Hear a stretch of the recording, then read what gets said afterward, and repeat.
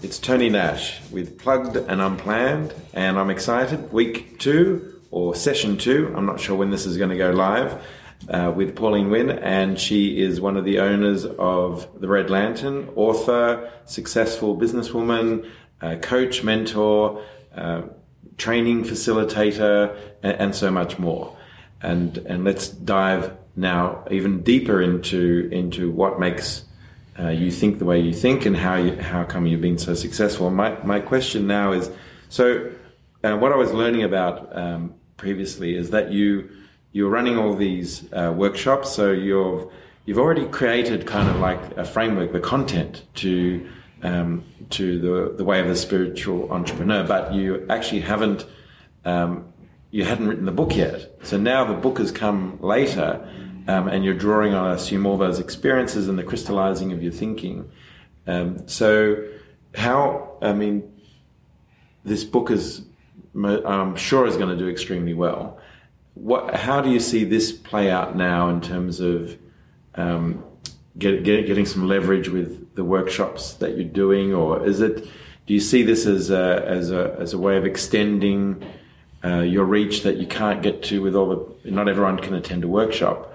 What's the plan for the book, and how you see this playing out? My plans are always super rough, big brush strokes, Tony. There's a lot of surrendering to the universe. Mm-hmm. There's a lot of surrendering to the universe. I call them my event managers. My event managers always have far more greater adventures than I could ever possibly create. We wanted to open a Vietnamese restaurant. We wanted to bring fine quality, high level Vietnamese to the mainstream. The event managers then allowed us to become the most awarded Vietnamese restaurant in the world. I wanted to write a book for my daughter, but my event managers allowed me to be debut writer of the year and it become an international bestseller.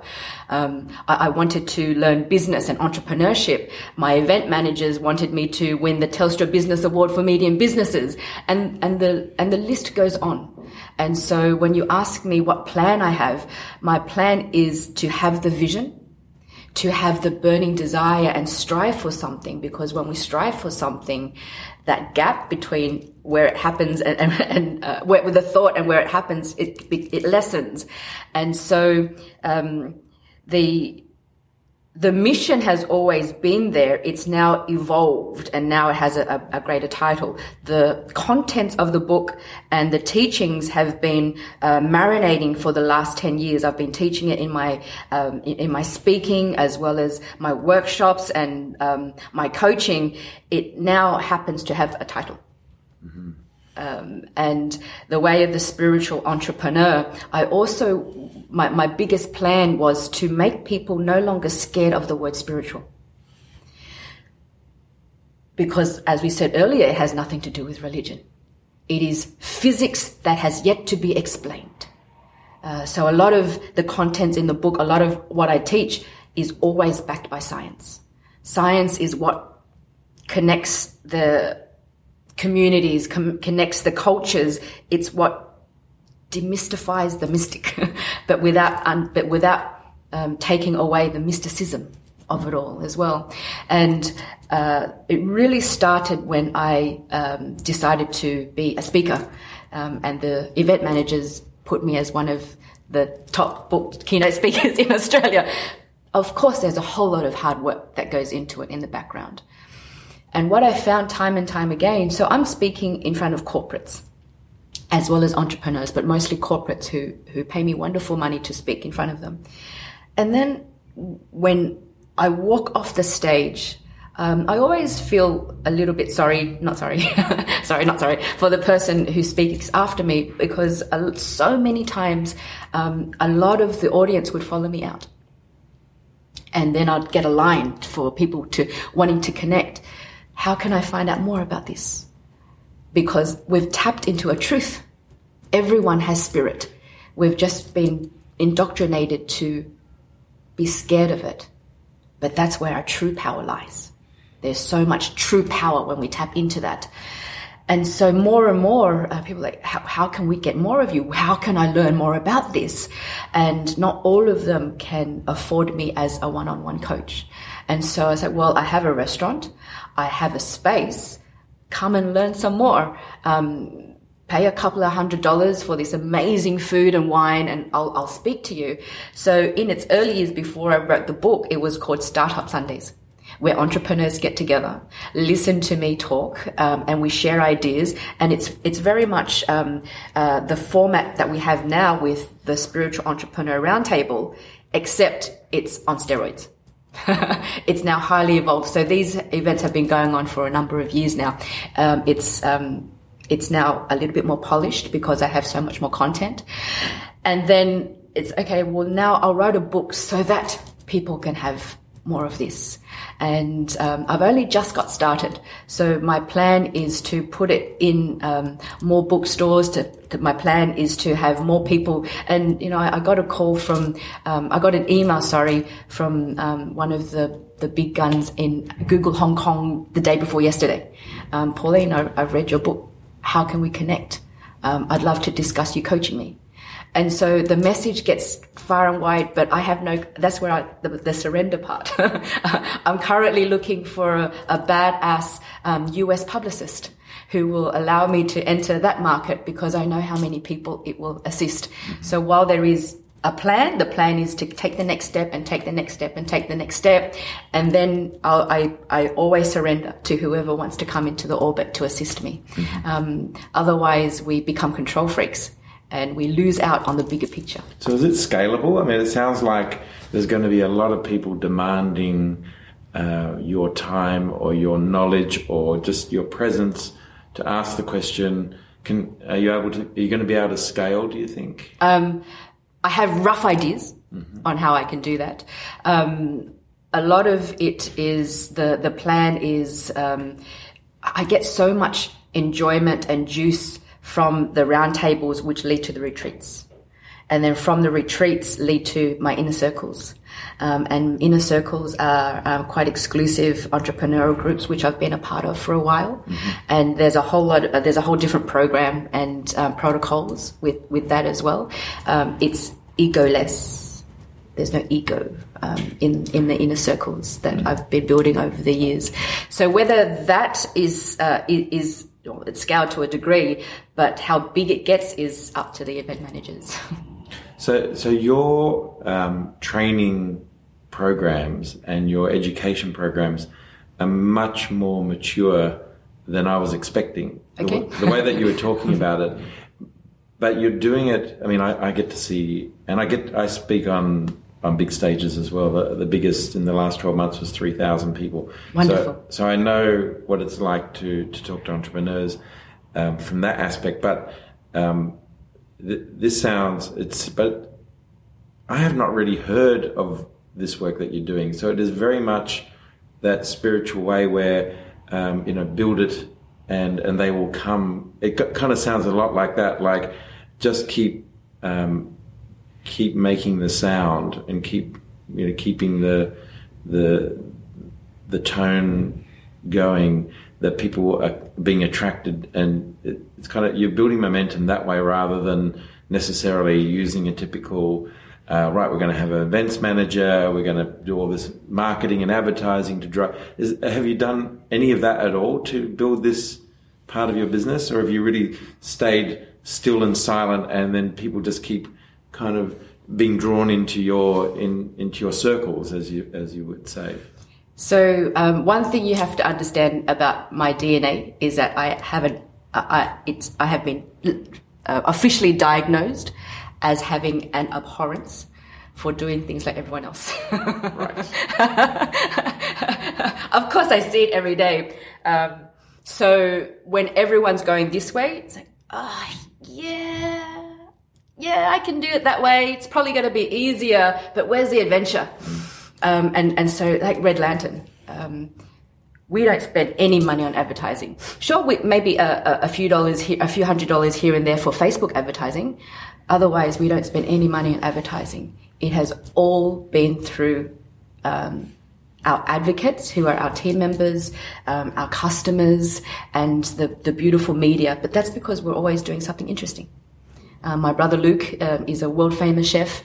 My husband Mark, quite the socialist. He's always fighting for something. And then there's myself doing what I do for human potential. So while the world at large haven't heard about us yet, stay tuned. They will. Right. And so I'm sure if you scratch the surface, Tony, you will know that there's a big community that we've been building over the years. We've been around for 17 years now.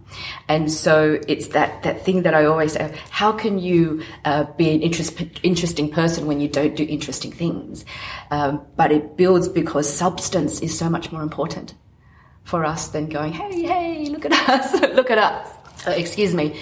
And there's also the other side of it, that there needs to be a sense of ninja and a sense of stealth, because we're dealing with something that has been so feared by people.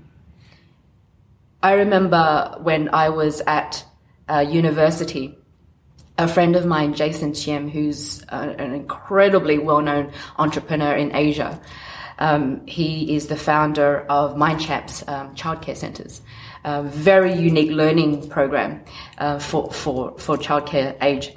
And when we were at university together and film school together, we created a documentary. I have 2 black belts. I learned martial arts for many, many years. And when we were at university, we wanted to capture the spirit, how inspired we were to learn martial arts for all our childhood life and into our teenage years. And so we hired all the camera equipment. We went back and filmed our master and filmed the school as it existed then. And, I remember walking in as, in my early 20s, kind of hippie university student. And, my master just made everyone stop and clap, because I was the very first black belt girl in Australia as a 15, 16-year-old. And we made this beautiful documentary that brought tears to our eyes because we captured the spirit. And then when we presented the documentary to our teacher at the time, this was in the early 90s, and we used the word spirit and spirituality a lot, and I will never forget her words. She said, I would be very careful if I were to not use that word. People are very scared of that word. I'd be very careful if I were you. And we went, whoa, really? Why? And so I did BA Com at UTS. So it was all about journalism, advertising, marketing, filmmaking, all that stuff. And we were like, okay, why? And I wish I could speak to her now. Like, fast forward, miss. Guess what my new book's called? So we're also dealing with a topic that is very taboo.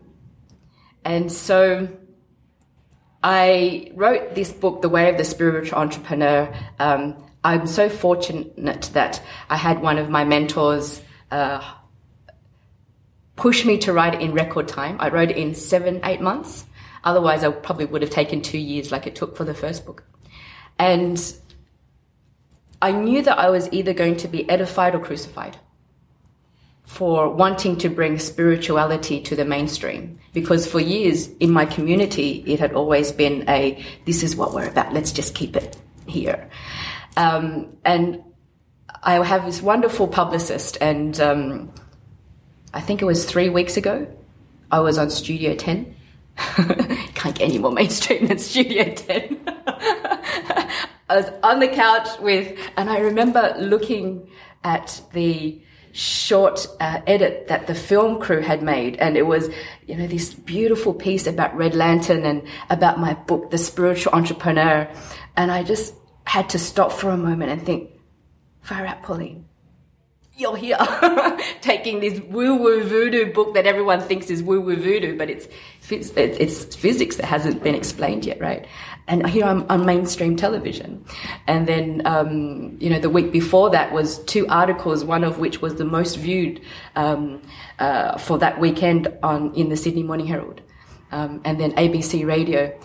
So it confirms to me, Tony, what I know every time I walk off the stage during a keynote, is that it is not just that the collective consciousness is ready, they're craving it. They're craving it because it's their truth. And the brave ones will say, can you tell me more? I mean, it's odd for me to hear you say that because I have done a lot of personal development work on myself over the last coming up to 30 years. And so therefore it's very mainstream for me. Yes. And the way that I run Booktopia, the way that I think about the business world, the universe, the way that people interact. It's funny, of course, in 2011 we made the Telstra Business Awards. We were a finalist in the medium-sized category, of which you guys won. Yeah. and we were a finalist 7 times over the last 8 years, and we won New South Wales Business of the Year last year. Congratulations. Thank you. Yep. Talk about resilience and persistence, etc. And it's always great to have those signposts to know that you're on track, because that's how it kind of works. But from a spiritual perspective, I mean, the way of the Spiritual Warrior is a book that has been around for Dan Miller. For 35, I don't know how many years it's been around, but years and years. So it's been out there in terms of spirituality. I guess if you're talking about a lot, which you obviously are to a lot of people, and you're coming up against their own values and belief systems, you're going to be feeling the resistance around that. I guess I haven't, and so, but you're the one that's probably talking about a lot more with others. Don't you feel like we've come a long way since we were younger in terms of the way that we see the world? Like, do we really see the world still in that dimension in terms of lacking spirituality? Are we? Because I don't see it that way. But you're probably out there provoking people's thinking a lot more than I am. Are we really still a bit stuck? And if so, what? And it resonates with somebody to be more spiritual, or that they know that, yes, that's where I need to be. I need to bring more spirituality into my life. Yeah. What are some of those key kind of shifts that they could do to break up whatever they've been doing in the past to maybe feel more grounded or connected? Or how do you kind of? And so I wondered if, to answer the first part of your question, absolutely there is still a lot of resistance, and I don't do victim well. I look at things for what they are, though, and so it is my hallucination, Tony, that you will get less resistance than me. I am an Asian woman. I'm a short Asian woman. People will resist things more freely to my face than they would to yourself. And so I don't fight back with the ignorant. Who am I to wake them from their slumber? Mm-hmm. But I do observe it. And people are always afraid of what they don't understand. So they're not ready, and that's okay. So I spent some time with a group of people a few months ago, and one of the gentlemen came up to me afterwards and he said, I thought you were all spiritual and shit. Right? And I went, and why do you say that? He goes, well, you drink wine, you eat meat, you swear, and you certainly don't dress like a spiritual person. I'm like, and this is this very prominent paradigm that people have. I didn't go into what he imagined me to be, sitting on a Himalayan mountaintop, meditating in lotus position, eating lentils 24/7. And I had a giggle. Actually, I laughed quite hard. And I said, may I tell you what my definition of spirituality is? My definition of spirituality is taking absolute responsibility for where you are today, and taking absolute responsibility for where you want to go. And spirituality for me is, in order to live in spirit and to be inspired, you must live your truth. But so many people don't live their truth because they don't know what their truth is, because they haven't interrogated themselves. And once you interrogate yourself, that's when you can choose to personally disrupt or not. And say, wait a minute, no one asked whether they could dump these beliefs on me. And yet I've lived these beliefs that are not serving me, and I find myself sometimes fighting for these beliefs as well. Some people fight until the death, right? Beliefs that aren't even theirs and aren't even serving them. And so it takes a lot of work. There's a lot of work to come to a point where you say, this is my truth. These are my policies. This is how I've redesigned myself. This is how I've reframed my past. This is how I will now live in spirit and run my businesses in that way as well. And so the second part, to answer your question, is the second part would be to redefine the definition of what definition, whatever definition you've held for so long about what spirituality means, what happiness means. You know, another thing is, I have a lot of clients who start off and there's something wrong with me. I'm not happy 24/7. And the happiness industry has a lot to answer for, you know. So, you may suffer, but there's nothing wrong with you. We're not meant to be happy 24/7. We're meant to experience the full gamut of emotion. There's a lot to be learned for melancholy. There's a lot to be learned for anger and frustration. It's a different magnitude of energy. But then the mastery comes into how long we choose to stay there, how long it will take us to learn the lessons, and then master ourselves to cutting that neurocircuitry so that emotion doesn't become us. We don't identify with that emotion. That's where the spirituality comes in that it's a constant state of mastery. But mastering not only the emotions, the mindset, but also the heart. How much we love, how compassionate we are, how kind we are, how much we contribute to this world. And then it's also health.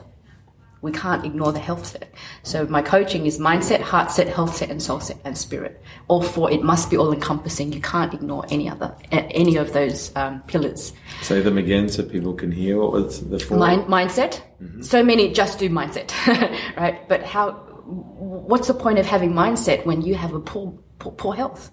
Without your health, there is no wealth, right? So mindset, health set, heart set, and soul set, our spirit. Mm-hmm. And we work on all four. Great. I think that is the perfect spot to finish this week's session, because I think we're all going to go away now and ponder what Pauline has said, because there is just so much universal truth.